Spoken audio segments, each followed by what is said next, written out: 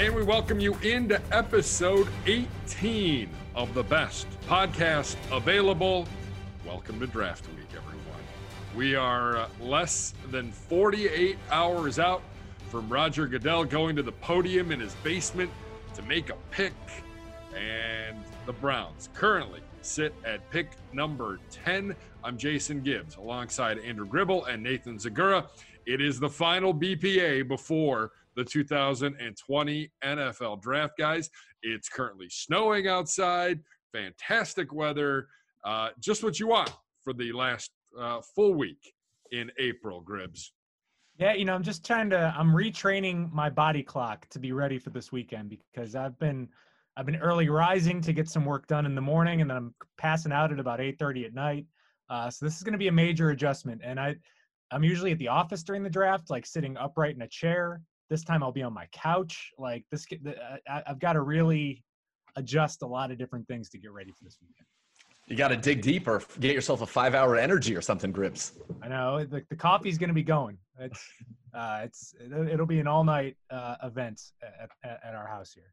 Yeah, no panic room. The panic room room is out. I don't need the panic room. Kids will be asleep. We'll be good. We'll be in the comforts of the living room for this one. All right, coming up on the best podcast available, we will get to the top 5 defensive ends. Finally, we rank the top 5 offensive tackles. A little fun and frivolity, maybe a Gribble nuclear take by the time this is all said and done. But first things first, it is our final mock draft. Gribble has asked us to come up with an entire first-round mock, which we've done now. This is our third one. Our pick for the second round. But then he asked us for all the other draft picks as well. Gribbs, you hate us. It's fine. I get it. It's a good exercise because I think if any of us get 2 beyond the first round, that is legendary status. I mean, that's immediate. It's Patrick Maxian of 2018 status. Oh, wow. What he was PJX. able to nail.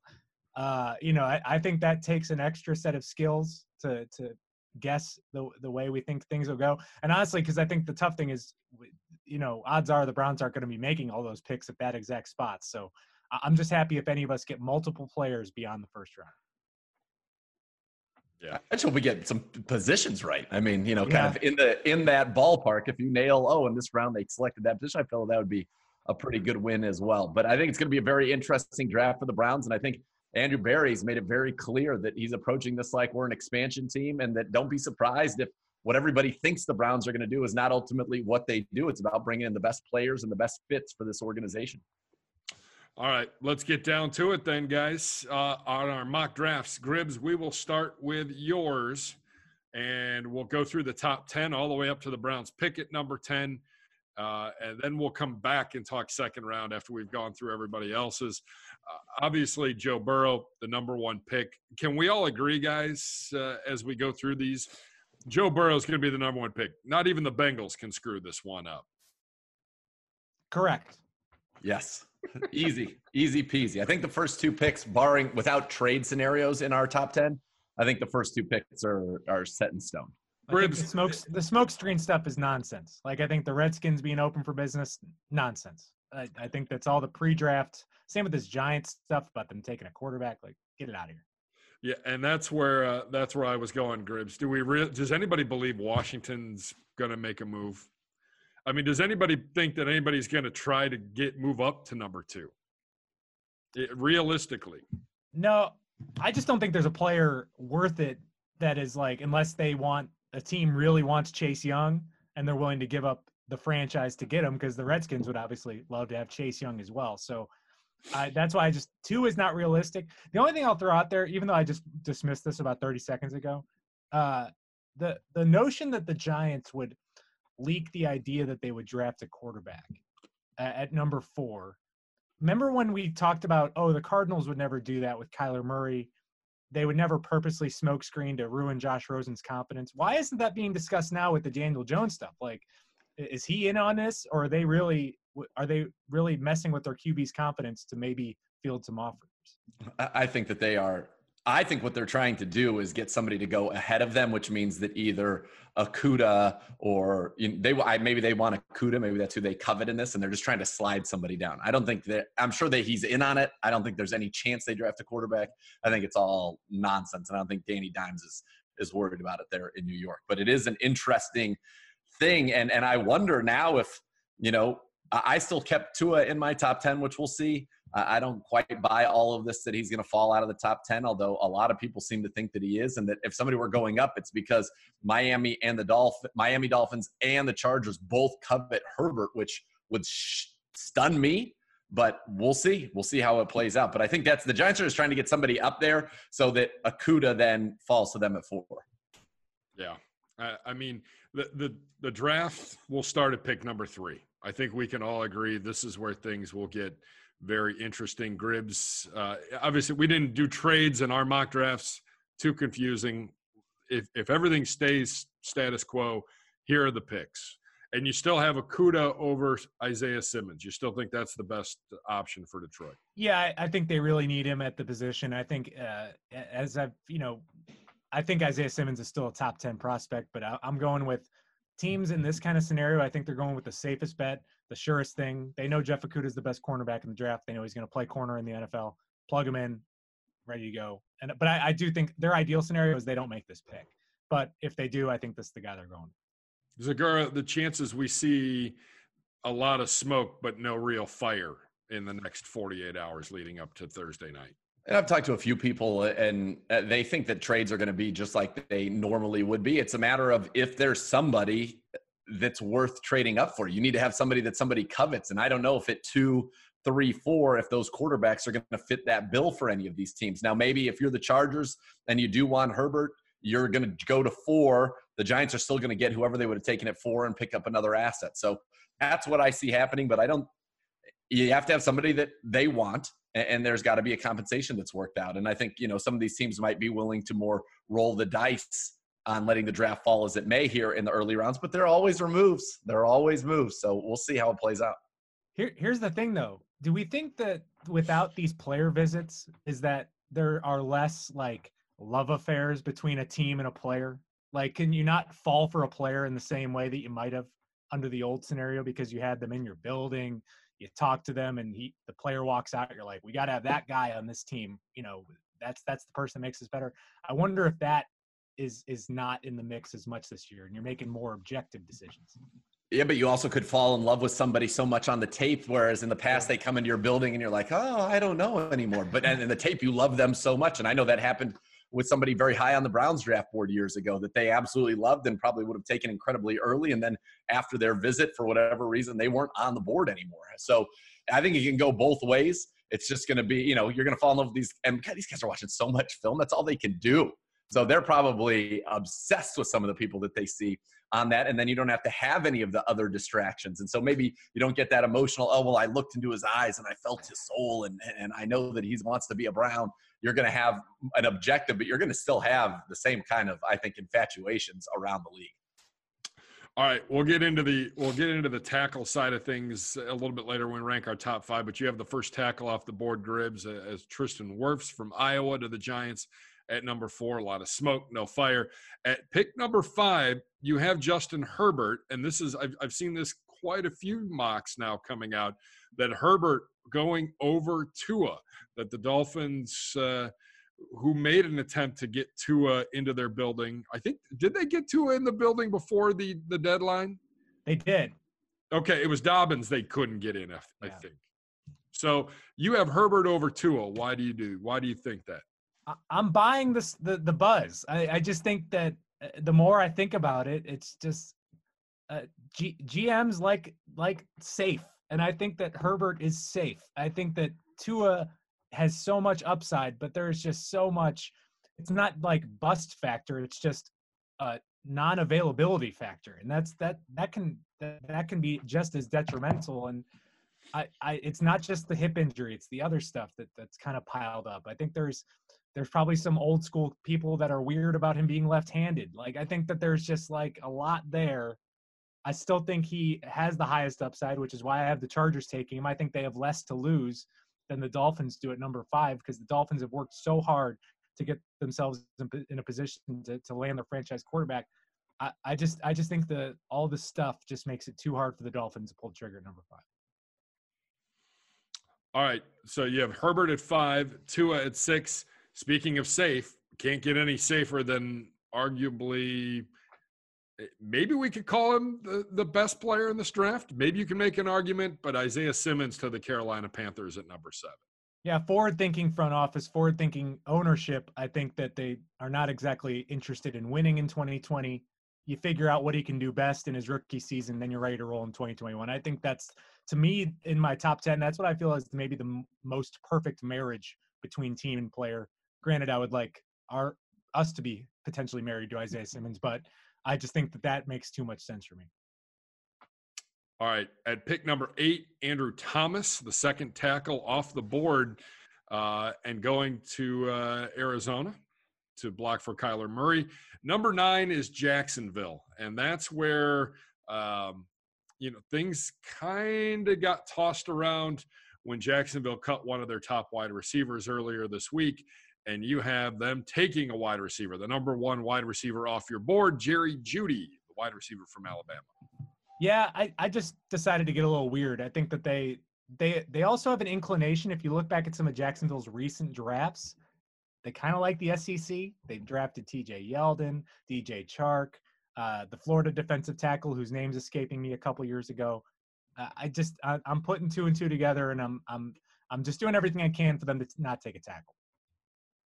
Listen, I had that in my mock 2 versions ago. I had Jeudy going in there. I think it makes sense. I think that they're tanking so that next year they can get the quarterback of the future. And what better way to welcome him in than with already having a very talented and established receiving core waiting for him. And so I think that makes a lot of sense for them, because a receiver is not going to necessarily impact wins and losses, but it sets a foundation for when you bring in Trevor Lawrence, which I think is their plan in 2021, that you've got already his ready-made number 1 receiver. And DJ Chark had a great season last year as well, and that's a nice combo you'd have.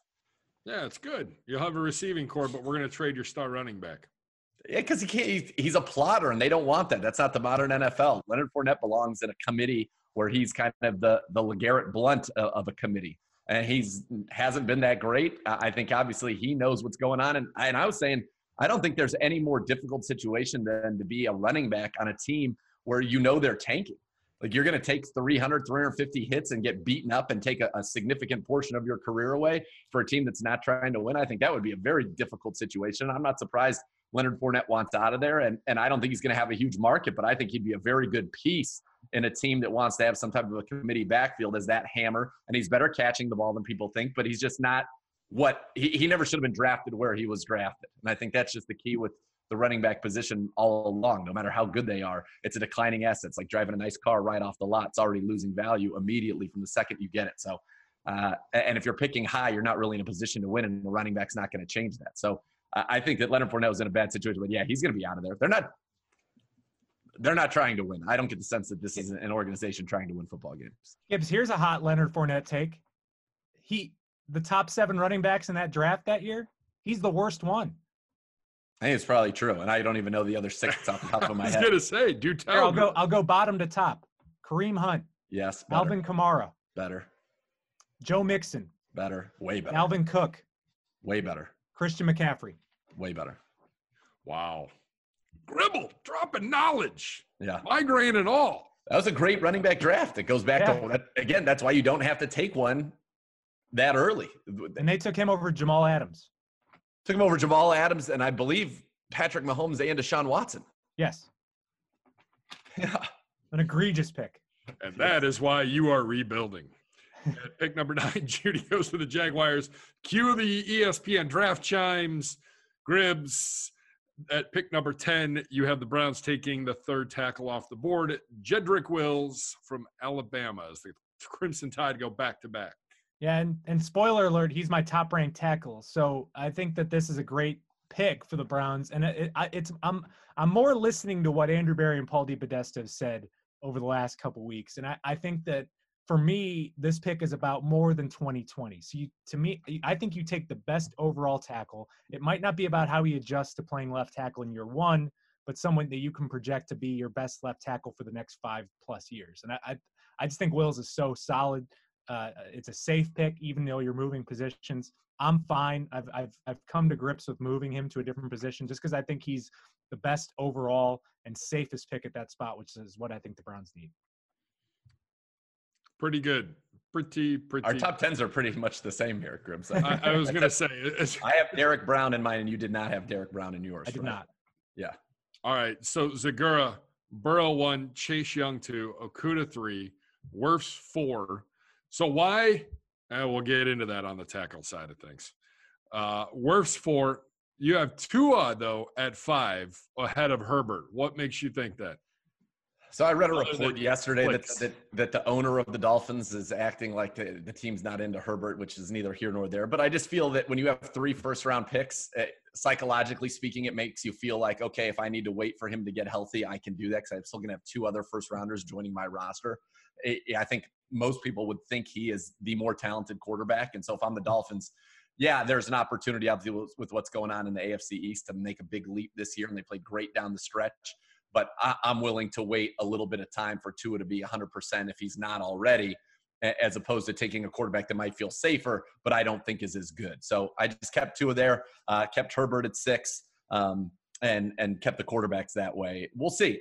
Again, would it surprise me if Tua falls out of the top 10? No, because that's right now seems to be the strongest narrative that's out there about this draft. Now, if that's being something that's pushed by like evil Bill Belichick who wants to jump up and scoop up Tua and continue his dynasty, well, of course, that makes a lot of sense. But I'm going to, for now, I'll keep Tua there to the Dolphins with 3 first-round picks. Like I said, they have the luxury of waiting for him to be the guy that they expect him to be when they draft him. Evil Bill Belichick. Interesting. That's right. Good job by you. Well, what is Carolina thinking taking Derek Brown over Isaiah Simmons? You know, it just could be they want toughness. They want to be stout on the line. That seems to be, you know, you go think about all the great Carolina Panthers defenses. That's what it is. And so Derek Brown's considered by many to be a very elite talent. I just had him going there. And then I had the Cardinals, even though you've got Kyler Murray lobbying for a receiver and you know, tackle probably does make a lot of sense. You just can't miss pairing getting Isaiah Simmons on a defense where now you're going to have, you know, Chandler Jones, you're going to have Isaiah Simmons, you're going to have Pat Pete, you're going to have a lot of just top level athletes at all levels of the field. And it just makes a lot of sense. They're going to be able to score points. I think that when you look at the Cardinals, you say, okay, we've got Kyler, we've got DeAndre, we've got Larry Fitzgerald, Christian Kirk, we've got, you know, Kenny and Drake in the backfield. We're going to score. We need to stop people from scoring it. And let's get, when you're in a division where you've got to deal with Kittle, you got to deal with Russell Wilson, you got to deal with what the Rams are bringing now, especially with Higbee and the way he emerged. Isaiah Simmons, I think, is just a great chess piece in that particular division for what they have to face and deal with. Yeah, indeed. All right, so those are your 2 top 10s. I had Burrow at 1. You didn't just gloss. I don't even talk about my Browns pick. You just gloss right over it. My top 10 ends at pick 8. I'll get to your pick. Relax. This is unbelievable. Nah, don't worry about it. Those are your top 10s. Murph's at 4, Herbert at 5, Tua at 6, Isaiah at 7. I had Wills at 8. I don't know. I think Arizona will end up taking him.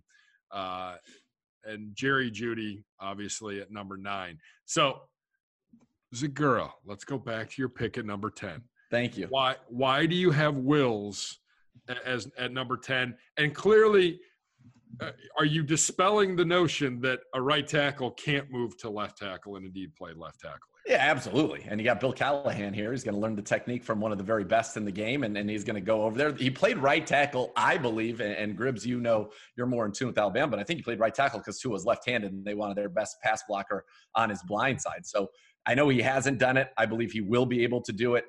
In talking with a lot of people, I think the consensus from a big group of people. Now, there are different teams that are going to have all 4 of these guys ranked number 1, and maybe even a surprise team would have somebody like an Austin Jackson up there as well. But I think Wills, he's just the smoothest. I think he's the safest. I've actually heard some people, the opinions on Andrew Thomas I've heard recently are very, very mixed.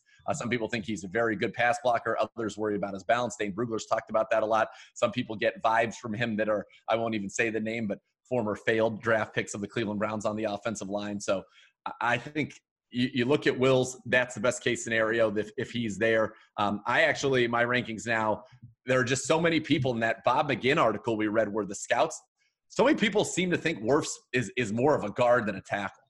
And so that's why my rankings now, I have Wills 1 and Wirfs 2, which we'll talk about later. Even though he put on an athletic display, there are a lot of people that still feel like, no, he's a guard.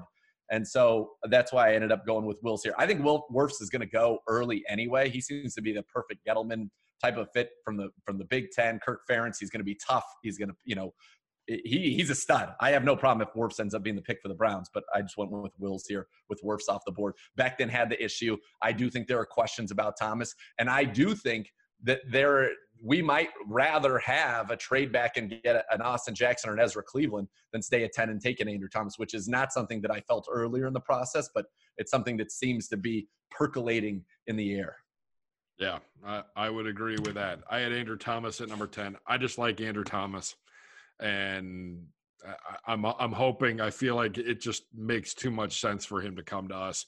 I don't think a lot of people have him ranked that high, but if there's already 2 or 3 tackles off the board, he makes perfect sense, and I would be just fine with Andrew Thomas. I'd be fine with Wills, although there's a part of me that is a little concerned about making that move from right tackle to left tackle, but if he's the best tackle in the draft and he's on the board, I think that makes the most sense. So if you take a look at the rest of this draft, if Tua doesn't go at 5 or 6, Gribble, how far does Tua fall? Wherever the Patriots want to trade up to. That's my going theory. I just don't know what other team is making a move for a quarterback at that point. I don't think the team that drafts him is just going to wait to get him. Like they're like, oh, Tua plopped in our lap, we'll just take him here. So I think someone's going to then make a move to get him. I would still think top half of the first round, and that my power rankings will be 1 New England, 2 Patriots, 3 Pats. I like that. Covering all the bases. I will say this. I really believe that John Gruden would have a tough time passing on him at 12. Now, I know they love Marcus Mariota, and I think Marcus Mariota is ultimately going to supplant Derek Carr there, but I think John Gruden would have a very difficult time passing on Tua at number 12. He might do it. Mike Mayock might do it, but I think that would be a difficult decision for them. But do you think they just wait for him to plop into the lap? Like that just doesn't happen with quarterbacks. I guess that, I would think they'd have to make a move. They would feel like they'd have to make a move to go get him. So maybe they come to 10. Fine. We'll go back to 12. Open for business. Yeah. All right. Which team in your eyes is the better shot to move up? Not the Raiders. Denver or Tampa Bay? Zegura, we'll start with you.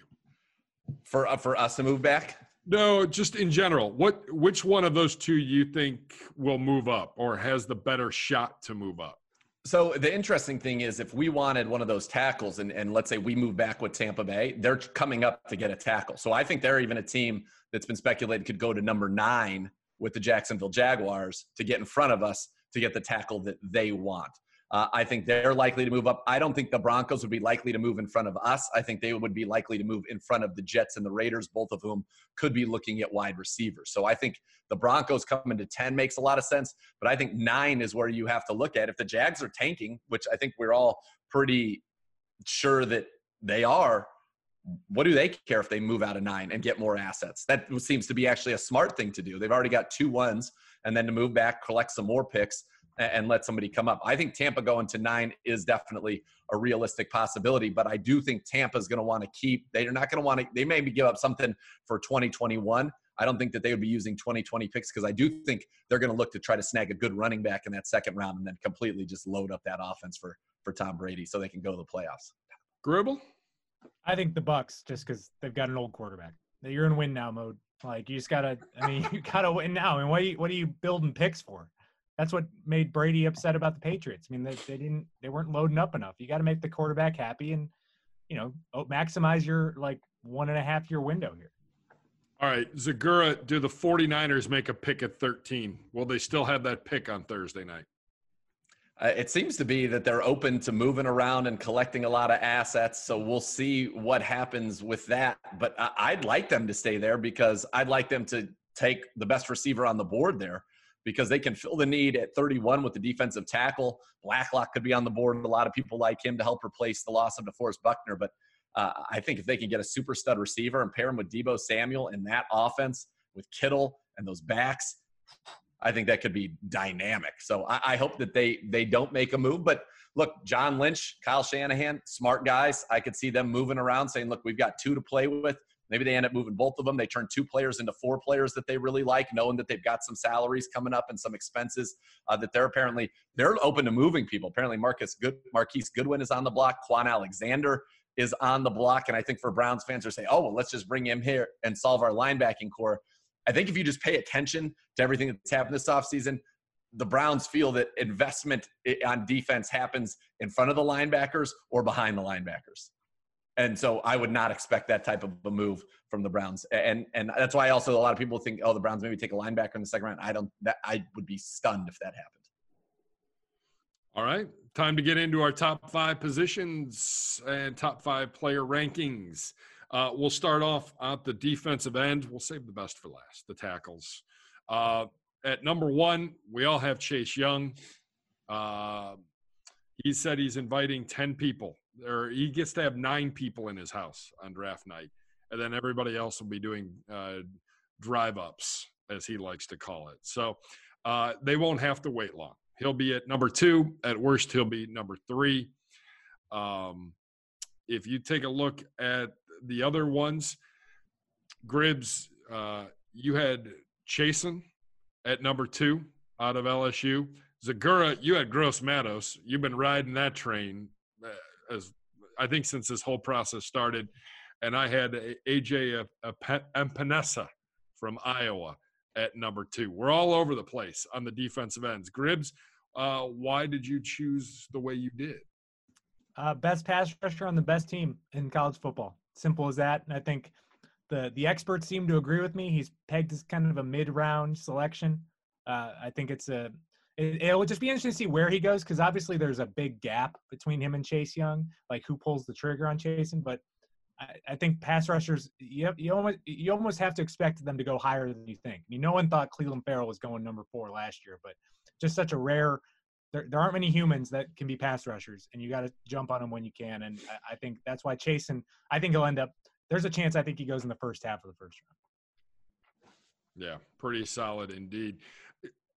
Zegura, you're willing to hang on to Gross Matos. Injury concerns a problem? I mean, will that determine where he gets drafted, or are teams comfortable taking a chance on him in the first round? He's going to go in the first round, and I don't think there's any way he gets past the Seattle Seahawks. It seems to be a natural fit for them. They've moved on from a couple defensive ends recently. He's long, he's athletic, he's strong, he was productive in the Big Ten. I think Gross Matos is going to be a very solid player. And yeah, he's going to go, I think, in the later part of the first round in the 20s. And that's why I had to take him away from us at 41. Not to mention we've also signed Adrian Claiborne, which I think changes the calculus a little bit there at defensive end. Because even if OV's here in the last year of his deal, you've got now this draft, you have a draft next year, and you have free agency next year to really try to find a long-term solution for Myles Garrett with a running buddy there. So I think the urgency at that position was well down from where it was. Now, do you want to get somebody to maybe push Chad Thomas? I think so. But I think Gross Matos goes in the first round, as I said, in that bottom part of the first round, 20 on. Minnesota could be a place they look, as they move on from Everson Griffin. He'd be a great fit there. So I think he's definitely a first-round talent and a good player. And I think you could end up seeing, when it's all said and done, 3, maybe 4 edges in the first round, but only 1 early, and that's Chase Young. Gribbs, where would you rank this position in the draft in terms of, like, the most talent? The most talent? I would say it's middle of the pack. And I think that maybe near the bottom, honestly, the more I think about it, because there's the one super sure thing that only 2 teams have a chance of getting. Then there's a couple other good ones. And then I just think with pass rushers, the problem is there's just a lot of projections. And I think that you're always moving guys. Like, we talk about moving a guy from right side to left tackle. It's always like, well, this linebacker's got to play in a 4-3. This 4-3 DN's got to go to play linebacker. And I think that that's why it just makes it a lot of uncertainty. And it seems like this year there's maybe like 3 or 4 that you can feel safe about, with the rest are just projection, high upside. Not a ton of just safe picks that you're going to feel great about and making an impact right away. Yeah, indeed. You take a look at the rest of this. The only other guy that really is the question mark is AJ Empinesa. And there's some questions about him, but I think his talent is there. I think there's some intangibles that are holding some teams back from making this guy a much higher draft pick than maybe he should be, Zegura. He just doesn't jump off the charts athletically, but he's a very savvy pass rusher, a guy who won with his smarts in college, back-to-back seasons with double-digit sacks at Iowa. And you wonder, is he kind of more a high-motor, productive guy like a Carl Nassib was coming out of Penn State, where he was so productive, who's ended up, by the way, being a very nice, rotational, even starting pass rusher in the NFL. But he doesn't have the upside of a guy like, for example, Terrell Lewis. But if Lewis can't stay healthy, he can't help you. But if he is healthy, he's got the athletic traits to be dominant at this level. Whereas Epinesa, I don't think has those athletic traits, but he's going to be solid, a good starter, and a dependable player for teams. He just doesn't scream, man, I've got to get this guy. He could end up being a 15 sack guy in the NFL. I think we all can agree after the top four, there's a pretty significant drop off here, going back to what Gribble said about the position as a whole. So I think it's after the top one, honestly. I think that's it. Yeah. Chase Young, then there's a gap, and Chase On, who is, still a little bit lighter, but a good athlete. I think he and Gross Matos are probably in their own little tier. And then you have a bunch of guys where it could be Epinesa, Uche from Michigan. You've got, as we talked about, Terrell Lewis. There are some other good pass rushers available, but none of them, they all have a lot of questions. All right, let's get down to it then. Offensive tackles. We all three of us had Jedrick Wills as the number one tackle. No one seems to have any concern about moving from right tackle to left tackle. So the Crimson Tide tackle goes number one. Number two on our list was Tristan Wirfs. And I guess Gribbs, I know what Nathan said about him being a Gettleman guy. Are there any other reasons why this guy ends up being the first tackle off the board when so many people are saying, and there's a groundswell, that maybe he's more of a guard than a tackle? Yeah, and I don't know if that necessarily matters for some teams. I think for the Browns, who clearly need a left tackle, that matters more than, say, a team like the Giants, who may just be looking for the best overall offensive lineman. And I think there's a lot of people who think that Wirfs has a chance to be the best overall offensive lineman. Look what Quentin Nelson's done with the Colts and the impact he's had. I just don't think for the Browns, he just might not make as much sense if you're thinking he projects as a guard than he would for the Giants, who would be like, well, worst case scenario, he's a great guard and we could use that. So that's why I like him for the Giants. All right, so at number three, Gribble, you had Andrew Thomas. I had Mekhi Becton. Zegura, you had Mekhi Becton from Louisville. So you're getting into the point now where it's like Becton, Thomas, who's going to be there at pick number 10, knowing that Wirfs is going to be off the board. Maybe Wills will be off the board. Someone, I think, is going to take another tackle somewhere in there. I think we can all agree between 5 and when the Browns pick at 10, there's probably going to be another tackle coming off the board here at some point. But what's the biggest difference between Becton and Andrew Thomas, Gribbs, in your opinion? I mean, I think the size. I mean, Becton's huge. Yeah, I mean that, and I just think that for Thomas, I think he's a safer pick.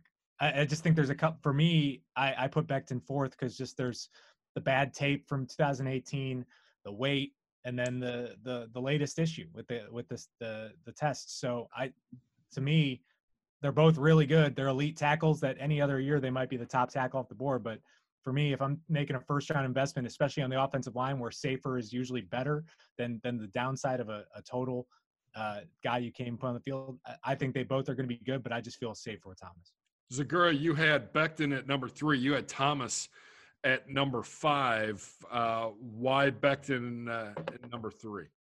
Well, just the size, the movement skills, what he can do, what he would be asked to do in the wide zone scheme. Joe Thomas is a huge fan of him and actually thinks he's the second best tackle in this draft behind Jedrick Wills. I think you look at the test, the failed test, that's going to push him down. I think it's a good chance he'll be on the board at 10 if the Browns do decide to go that way. Now, you mentioned that was my little bomb right there, my little bombshell, which is just for discussion purposes really more than anything. But I put Thomas at 5. And it was based in large part what Dane Brugler told us on the Browns draft preview show on the Browns radio network this past Monday, and that he said Thomas is very safe, but at the same time, you worry about the balance issues, and you also worry, is he already fully formed? Is this who he is? And now that might not be a bad thing. I think sometimes that's said too much as a negative in the NFL, because what he is a darn good pass protector. But Austin Jackson is 20 years old.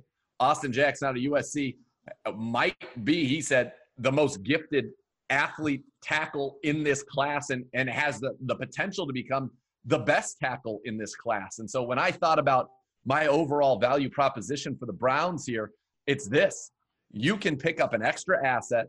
You can still get Austin Jackson. And because he's maybe needs a little bit more time, you sign Jason Peters or a Cordy Glenn to a one-year deal. There are a lot of ways to approach this. And then you give Jackson the time to develop, work under Callahan, because I think there's a notion that whoever we pick at tackle has to be plug and play week one. And I don't think that is the case, actually. I think that the Browns have a lot of flexibility in how they want to approach that spot and the development of it. And I just think Jackson's upside is such that I would be very interested in bringing him in here to the Cleveland Browns. I mean, I'll go back. When Lance Zierlein said to me he might be the best wide zone tackle in the NFL in this draft at the Combine, that resonated with me. I trust Lance's opinion of offensive linemen as much as anybody in the league. I don't know anything about him personally, so I go off what other people like that say, what Dane said last night, and just you get a lot of buzz. Daniel Jeremiah on his conference call said the one guy he thinks is going to go higher than anybody's expecting is Austin Jackson. So I'm intrigued by him. Ezra Cleveland's kind of in that same boat. I think he'd follow the same plan with him.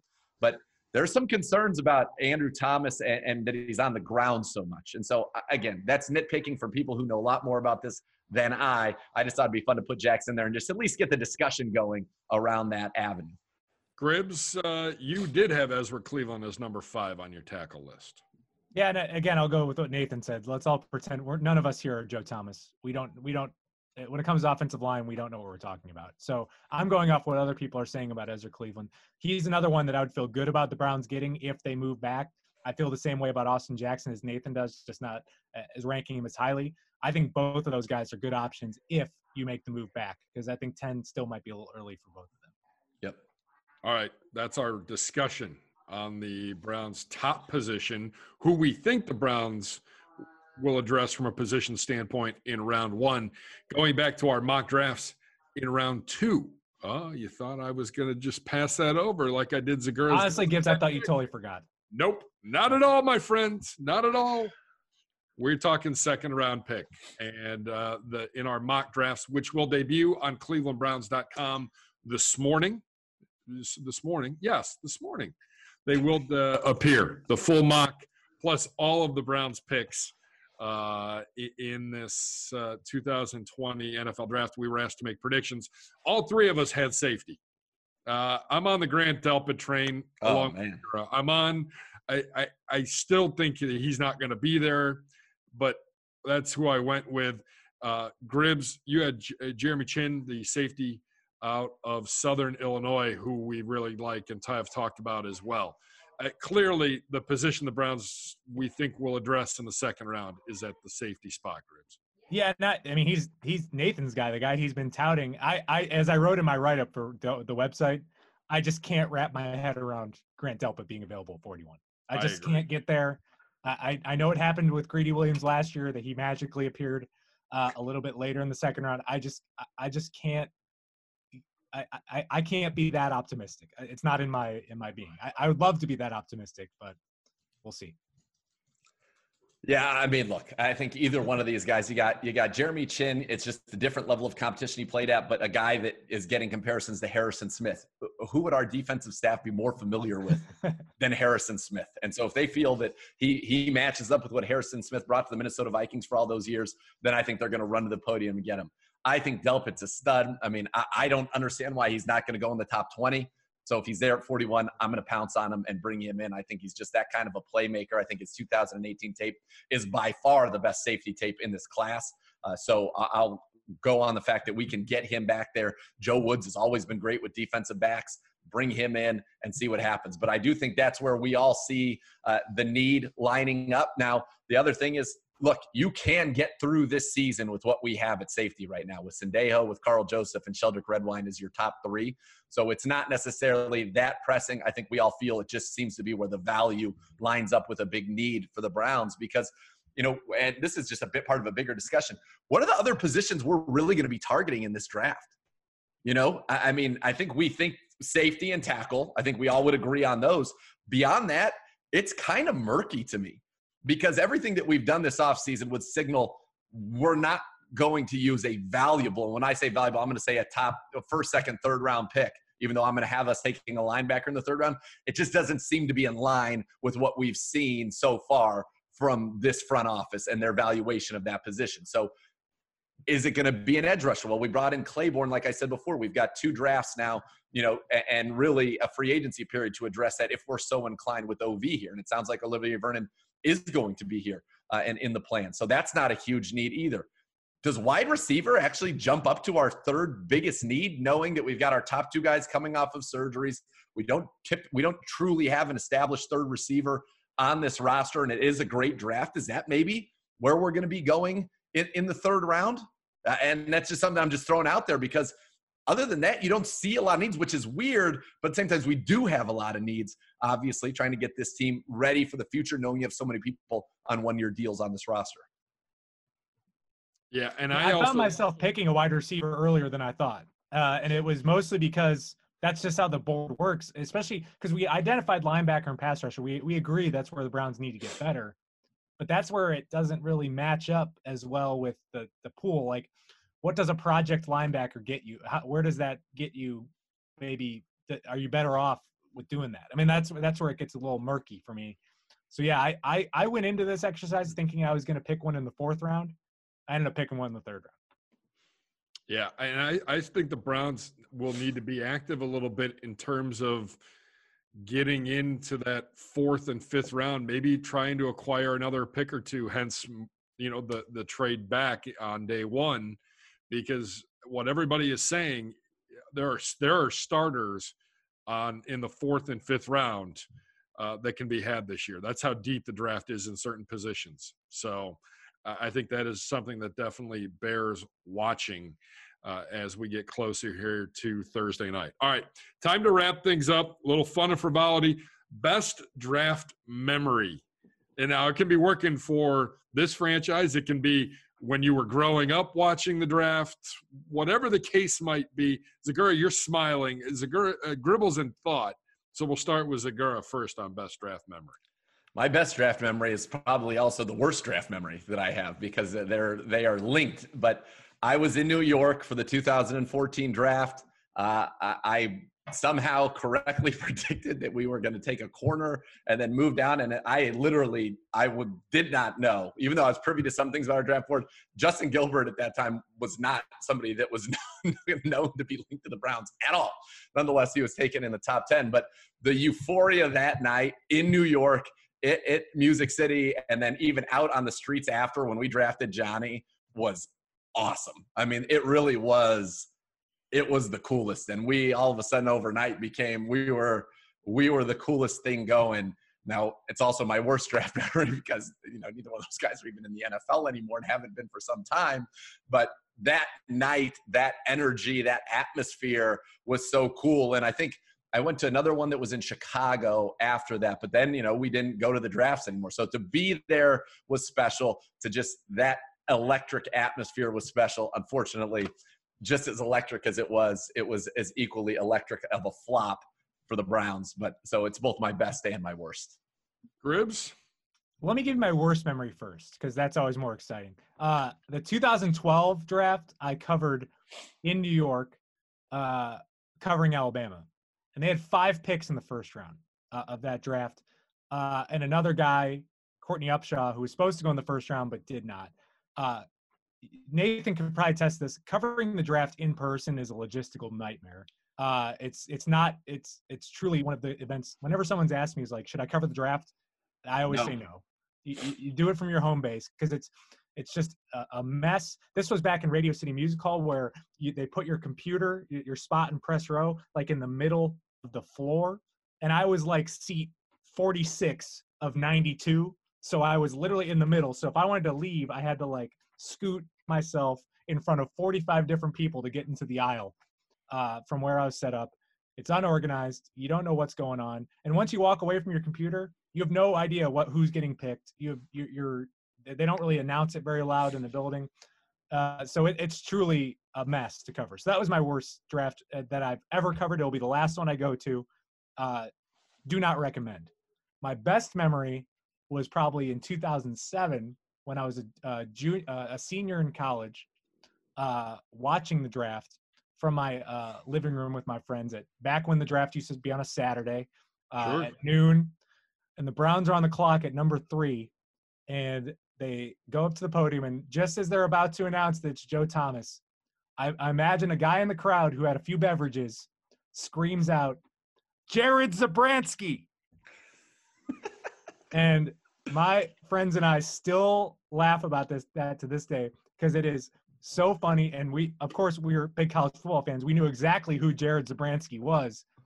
And then they're like, and the Browns take Joe Thomas. Like, so it was an incredible, the guy's timing was truly incredible. He hit the pause and sound at the perfect moment to let out Jared Zabransky. It was like the ultimate get in the hole moment for a draft fan. And it's still to this day, my friends and I joke about it multiple times. That draft was absolutely crazy. I can remember I was working at ESPN 850, and we were at an establishment we were at in a yearly tradition, and people were camped out in lawn chairs at like 8 a.m. to get in. We were on the air from like 10 a to 10 p. And I can remember we take Joe. The place where we were at didn't offer us any food, and we're there for 12 hours. So we worked out a trade deal with a local pizza place down the street, and we literally had this van with no windows and a buffet set up inside, and you literally sat on the floor of the van to eat.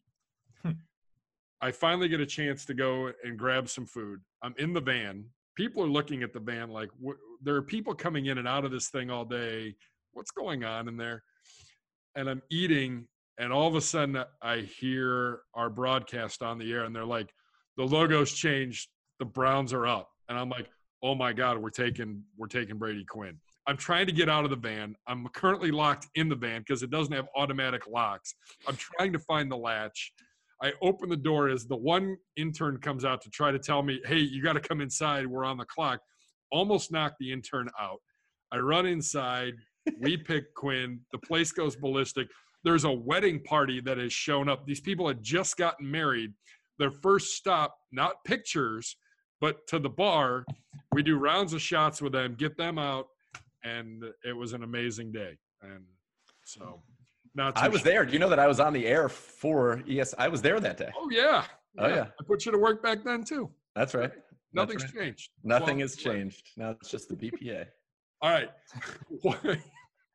One bold prediction from you guys for the 2020 NFL Draft. Gribbs, we'll start with you.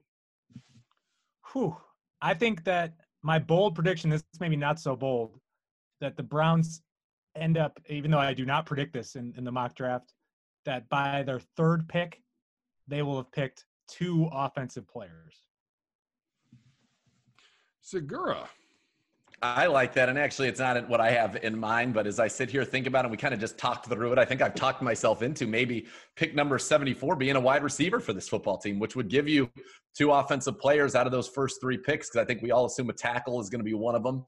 And then probably a safety would be the other. But yeah, I could see that. And I'm just starting to think that, yeah, maybe wide receiver is something that's going to go a little bit earlier than perhaps we were all expecting here for the Cleveland Browns. And I think at 74, you do have an opportunity to have somebody pretty good potentially be on the board there. Andrew Berry told us on the Browns draft preview show he was going to be aggressive. I think the Browns picked twice on Thursday night. There's my bold prediction for you. Wow. Okay. So what are you coming back into the end of the first round for? Maybe a guy named Grant Delpit. I don't know if you guys checked out the mock draft roundup on clevelandbrowns.com. Steve Palazzolo of Pro Football Focus with the 10th pick, the Browns select CeeDee Lamb, wide receiver. Listen, it's not out of the realm of possibility. I will say this, because last night or on Monday night, I pressed General Manager Andrew Berry a little bit about the receiver room. And I said, look, I know this is typically a 2-receiver offense, but, you go through the things. We have the guys who have been injured. Behind them, there isn't anybody that's proven. Tavon Taylor sure was a third-round pick. He's got a lot of speed. Ratley's made some plays here and there. Kadarius Hodge has made some plays. DJ Montgomery showed some things, prior to the actual games being played last year. And, this is a pretty historic receiver draft. I was trying to get it into his head about what, he wants to do at that position. And he, of course, gave nothing because he's so good at that. But at the same time, he basically said, look, people don't have opportunities. But the one interesting thing that he said that was a little bit of a pushback was, Kevin Stefanski ran that offense with, only 2 receivers on the field so often in Minnesota because of the personnel he had there. And that he could be adaptable to having more, 3 receiver sets and not necessarily be 12 personnel all the time if that's what the talent dictated on the roster. And so that was interesting because I was trying to think back to 2014. It's not like we were playing 2 in the Shanahan offense. We had Taylor Gabriel on the field a ton. It's not like we were playing 2 tight ends all the time, and it was still incredibly productive. So that was just it. Again, it's just another thing that makes me, I don't know about 10. Boy, I mean, the fireworks would be, people would be, I mean, I can only imagine the reactions to that. But maybe if you did that at 10 and then you trade back in and you're able to get, an Ezra Cleveland, Austin Jackson, end of the first round. And then in the 3rd round, that's where maybe an Ashton Davis would be there for you, or Terrell Burgess out of Utah. You still can get a pretty good safety at that spot. So that would be, I like that. Give me a bomb. Come on. That's why you got 2 bananas back there. You're dropping bombs. Exactly. Banana for you, banana for you. Episode 18 is in the can. Just a reminder, the first ever Browns virtual draft party coming your way Thursday night at 6 o'clock. We want you to register on the clevelandbrowns.com for that. It'll be airing on the Browns YouTube channel, Facebook page, Twitter. The latest draft news, Dane Brugler is going to join. Zegura is the host of the program. Brugler is going to join. Brad Paisley, country superstar, will make an appearance. As well. Radio coverage all throughout the weekend, brought to you by Speedway. Will be on Thursday night, Friday night, Saturday during the day.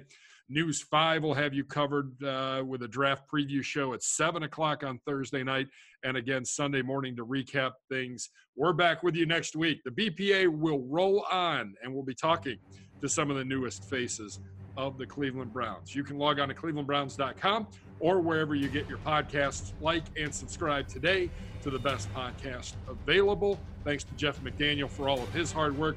For Nathan Zegura, for Andrew Gribble, I'm Jason Gibbs. Thanks for watching. Thanks for listening to the best podcast available.